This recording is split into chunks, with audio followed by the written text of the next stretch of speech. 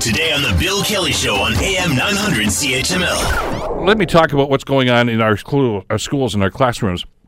And electronic devices are a fabulous idea. They're great. I mean, they've made our lives so much easier, but they do have some challenges. And at least one trustee here in the Hamilton Board of Education is concerned about not the use of electronic devices, but maybe the misuse of them in the classroom environment. Don Danko is the trustee for Ward 7 up on the Central Mountain with the Hamilton Board of Education. Joins us here on the Bill Kelly Show to talk about this. Good morning, Don. How are you today? I'm great. Thanks for having me on the show, Bill. Well, it's good to have you back on. And this is an interesting issue because I can remember, Don, when the debate started about whether or not electronic devices, iPads, phones, things like that, should even be allowed in the classroom. I guess we've crossed that bridge at this stage, but you've got some concerns about how they're being used, right?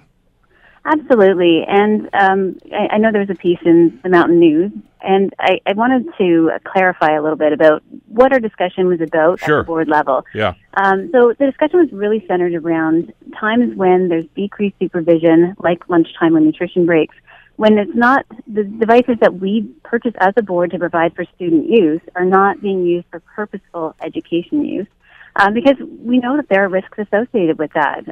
There's a risk of what are they going to access on the internet. You know, we have filters put in place that filter out key phrases and words, but those are like a safety net where the holes are too big. There's a lot of things we cannot filter out without restricting what students can access for education. And we've also got to consider the risks. Those are times when students should be interacting with other students and developing their social skills. And we do run the risk of developing bad habits where they're relying on their devices and not interacting with other kids. And that's when the teacher is not necessarily in the room. You might have lunchroom monitors. Teachers are certainly around, but you have a decreased number of supervisors to students at those times. And that's when you're most likely to run into trouble. Maybe, can we start at the beginning here and maybe just briefly outline what the existing policy is for the use of these things, Don? So just so that our listeners get a clear understanding of where the board is on this? Sure. Well, in the Hamilton Wentworth District School Board, we do provide devices for students. So for high school students, we are aiming to provide one-to-one devices to be used in the classroom, and those are iPads.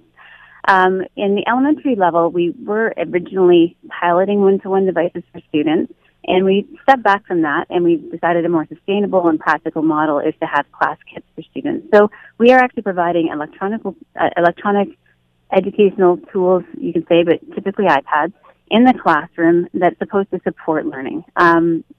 We also have a code of conduct that we've developed so that helps determine what use of personal devices is acceptable, because we did go through a phase where kids wanted to bring their devices to school and parents thought that would be useful, but we had to manage that in the classroom. So the code of conduct speaks to how or what the expectations are for responsible use of devices, what's allowed, what's not allowed. And students and parents have to sign that at the beginning of every year. So that's established. But I don't feel we have a structure in place that really talks about how the devices are to be used by teachers in the classroom and when they should be used versus when they should not be used, particularly when we're talking about board purchase devices that we have spent money on. Yeah, and let's get into that a little bit because, I mean, I'm just in my mind's eye picture, and I'm sure our listeners are too. I mean, you've got a teacher at the front of the class, and there's, 25, 35 kids in the class? I don't know, depending, I guess. A little lower, around 24. Okay, we can do that. All right. You can't be looking at all the screens and say, okay, Don, are you actually on the website that you're supposed to be on? You don't know that, really. I mean, it's got to be difficult to monitor that. It is difficult, and I teach at the college level, and I know that devices are a major distraction in the classroom.